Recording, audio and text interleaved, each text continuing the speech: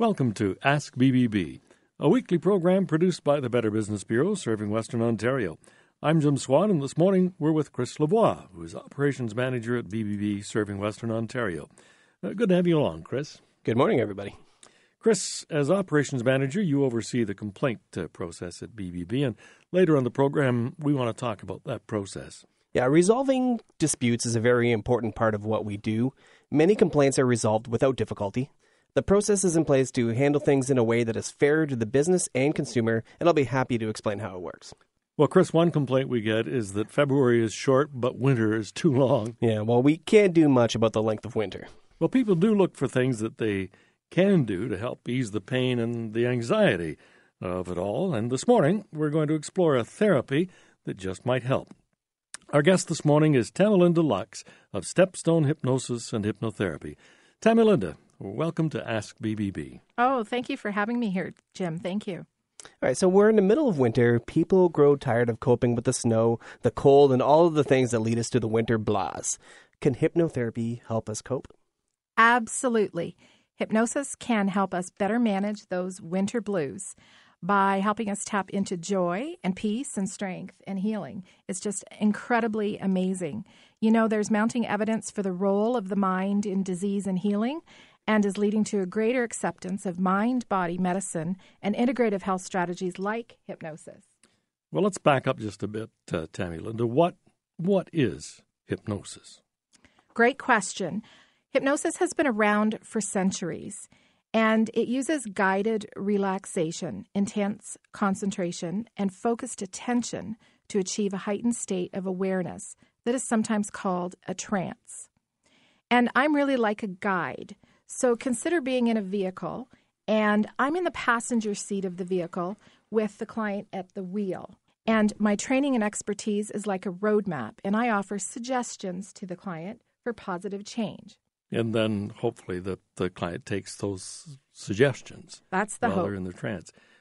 You've been a life coach for a lot of years. When did hypnosis become part of that coaching process?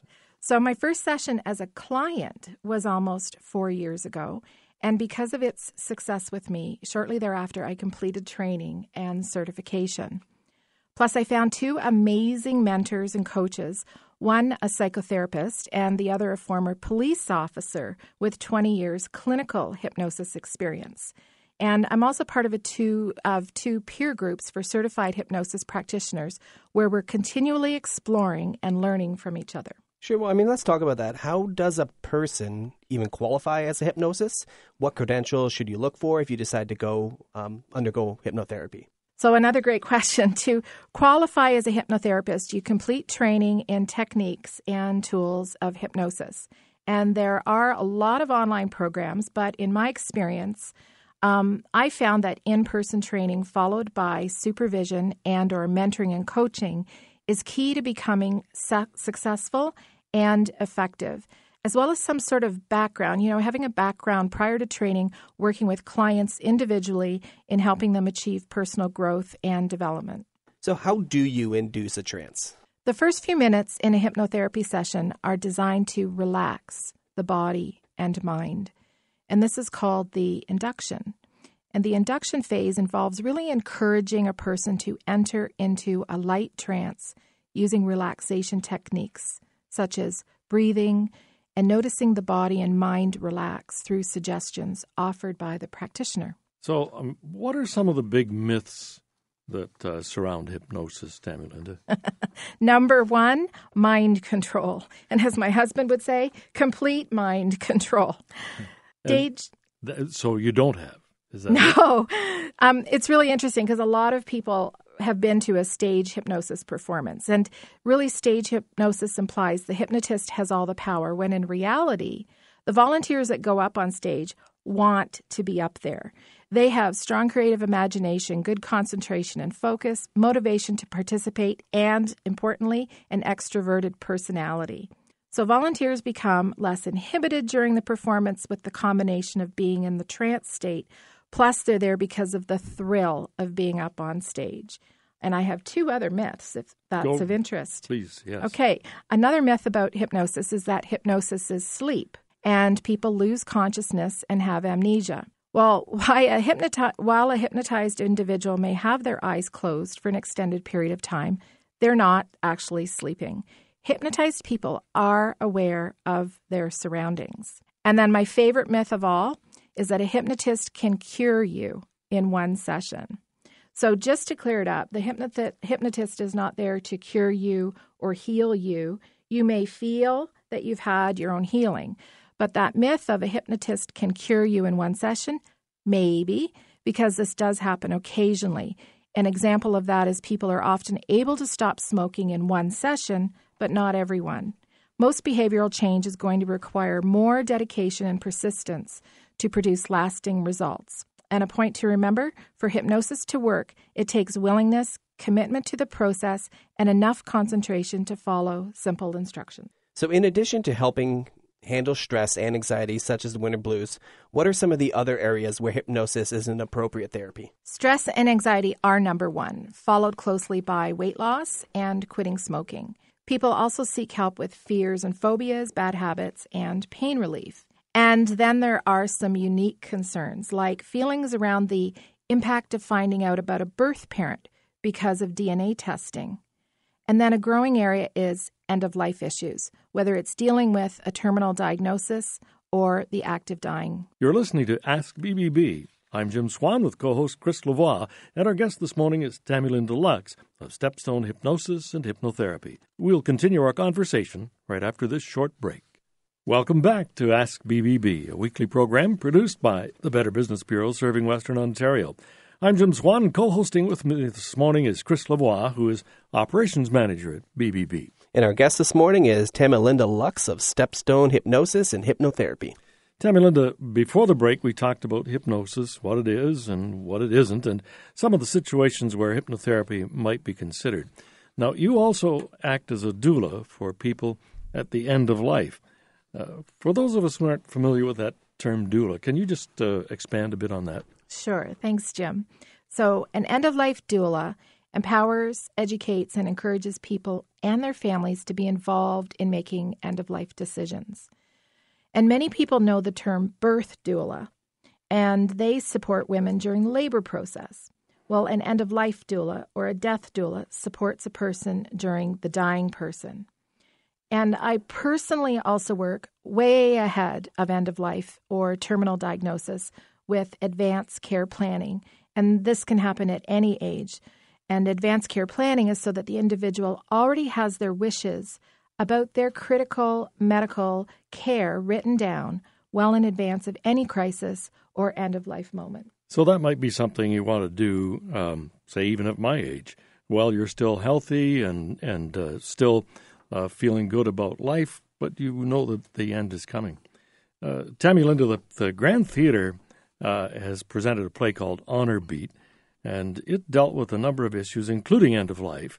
And in that play, we watched the daughters of a dying woman communicate with their mother's spirit, and they discover many things that they wish they'd discussed before their mother was in a coma. Does your work as a doula help people in their communications with loved ones? Absolutely, which may surprise you, but not in the way that some may think.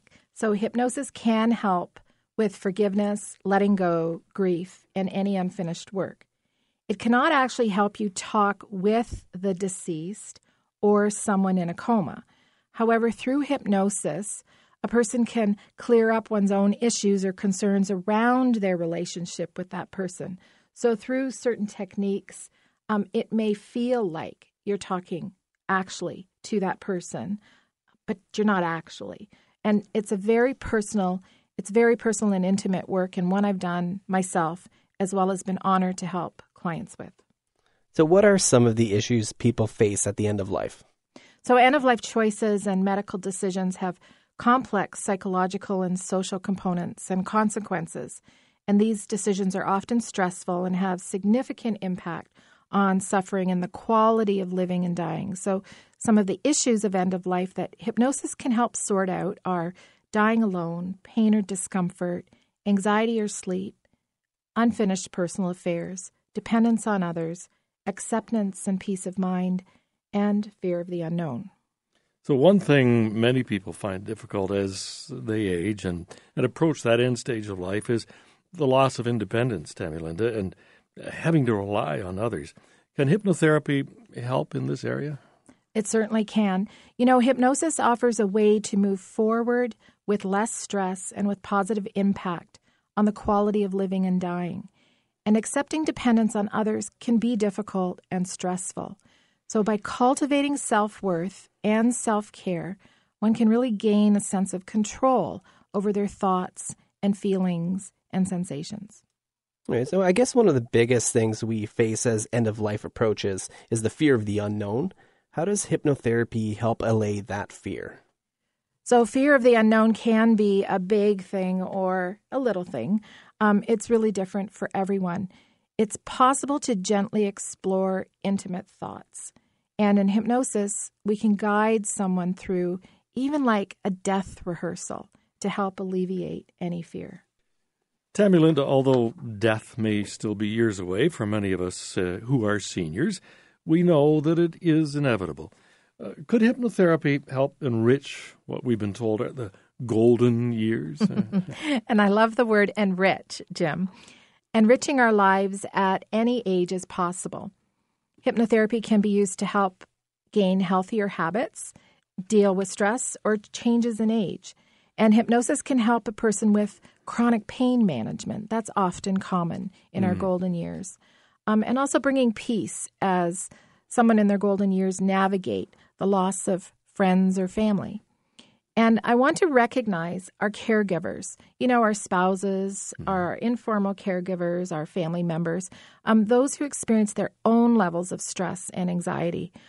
Hypnosis is a wonderful technique for getting in touch with their inner strengths to better manage their concerns. So besides the information you provided earlier concerning credentials and qualifications of hypnotherapists, what should we know about costs? Costs vary from practitioner to practitioner, and some charge by the session and others in session blocks, often offering a discount. What I would like you to know is that when you consider how quickly and sustainably hypnotherapy can help you with an issue or concern, the investment is well worth the fee. All right, well, let's focus on Stepstone Hypnosis and Hypnotherapy. How do people arrange bookings with you? And is there a consultation ahead of that where you find out if it's something that's going to work for you? Thanks for asking, Jim. I'm easily reached by cell or text, 519-670-5219, and make a commitment to follow up as soon as possible, usually within 24 hours. My website is stepstonehypnosis.com, and it's chock full of information. I offer a free initial consultation and a first actual hypnosis session, usually within 2 to 3 days of that initial consultation. When you're suffering enough with whatever issue, concern, or challenge you have, it's time to call and connect for change. Well, thank you very much for sharing your time here this morning, Tammy Linda, and for giving us some insight into hypnosis and hypnotherapy. Thanks, Jim. You're listening to Ask BBB. I'm Jim Swan with co-host Chris Lavoie, and our guest has been Tammy Linda Lux of Stepstone Hypnosis and Hypnotherapy, an accredited business with the Better Business Bureau with an A+ rating. When we return, we'll talk about what happens when someone comes to the BBB with a complaint. Welcome back to Ask BBB, a weekly program produced by the Better Business Bureau serving Western Ontario. I'm Jim Swan with Chris Lavoie, who is Operations Manager at BBB serving Western Ontario. And good morning again, Chris. Good morning. Chris, as Operations Manager, you oversee the complaint process at BBB. So this morning is a good opportunity for us to talk about what happens when someone complains to BBB about a business. So first, what are the most common complaints that come into BBB's office? So honestly, complaints differ by season. We receive many different types of complaints, and there's really very little common about them. However, most complaints that we receive, they stem from a simple misunderstanding that grows into a bigger ordeal. So a lot of the times, the complaints that we receive could have been resolved before we even received them, simply by providing better communication. All right, BBB can't handle all complaints that people come in. What kinds of complaints can BBB handle? Yeah, so BBB handles disputes that relate to marketplace issues experienced with a product or service that a company provides. So these complaints, they have to meet our complaint acceptance guidelines. So what that means is, the complainant has to seek assistance from the BBB. It has to be from a person or the person's authorized representative that actually had a marketplace relationship with the company. The complaint, it needs to relate to a marketplace issues, and normally these issues have to have arisen within, the previous 12 months. The complaint has to allege a deficiency in the company's marketplace performance with regards to either the service or the products that a business either provided or has agreed to provide. And the complaint can't be in litigation when filed. It can also have already been settled by either, mediation or arbitration between the parties. It goes without saying, but we don't accept complaints with abusive language. So you've mentioned the kinds of complaints we can't handle. Are there any others that fit into that? So, yeah, there's actually I don't want to say a long list of complaints that we can't handle, but we don't handle employee or employer disputes. We can't handle, obviously, complaints about government agencies. For the most part, we try not to handle complaints where there's an agency that's already been set by law to address those issues. So some of those things would be complaints alleging discrimination or a violation of a person's, rights. Complaints where people are seeking criminal penalties or alleging some sort of criminal violation. So, robbery, assault, extortion, vandalism. Ultimately, we don't pursue any complaints where somebody is seeking to have a person arrested, jailed, or prosecuted. I guess one of the other things that we don't handle is complaints regarding the competency of, specific industries like doctors, dentists, veterinarians. We could handle complaints when it comes to the billing or customer service issues of those, but we don't accept any complaints when it comes to regarding the competency. We won't handle complaints where the complaint is challenging the validity of a law. So, for an example, this would be like, we won't take a complaint about a local utility that's trying to seek change in rates that's already been set by law. And then the other main thing is we don't take any complaints where somebody's seeking compensation for personal injury. So any kind of slip and fall accidents, or if they're trying to get any compensation for emotional distress or any anxiety suffered as a result of a marketplace transaction. So, Chris, if we call to register a complaint because we think a business hasn't treated us fairly, what sort of information should we have at hand? Yeah, so you need to have the appropriate contact information for both the consumer and the business. The contact information for the business must be enough for us to determine the company's location. If we're not able to locate the business, we won't be able to handle the complaint. The other piece is we're going to need the actual complaint itself. So it's important to remember that you are complaining through the BBB, not really to the BBB. So the complaint will be sent to the business, and it should be written that way. So it's best to keep it short and on topic. We also need a valid expected resolution. So this is what you want from the company to consider the matter resolved. Keep in mind that we won't process complaints seeking compensation for either mental distress or anxiety suffered as a result of that marketplace transaction. Does BBB only handle complaints that are about accredited businesses? No, we handle complaints regarding any business that's located in our service area, as long as it meets our complaint acceptance guidelines. So, Chris, do all complaints get posted on the business's BBB profile in the BBB directory? So normally all complaints that meet our acceptance guidelines will become part of a business's BBB business review. So what we do is we publish the type of complaint that we receive and how the complaint was handled. So if it was either resolved, unanswered, etc. The actual text of the complaint will also normally get posted. However, it does take a little bit longer since it actually has to go through an additional review. We have to make sure that we redact any personally identifiable information, any inappropriate language, or anything that's considered, gratuitous or inflammatory. So what's the difference between a complaint and a review? So obviously the biggest difference is that reviews can be positive. In fact, 70% of the customer reviews that we receive are actually positive. So a consumer files a complaint when the consumer wants BBB's help to resolve a dispute with a company. Usually, but not always, it involves some sort of monetary claim, and they want to share the outcome with the public.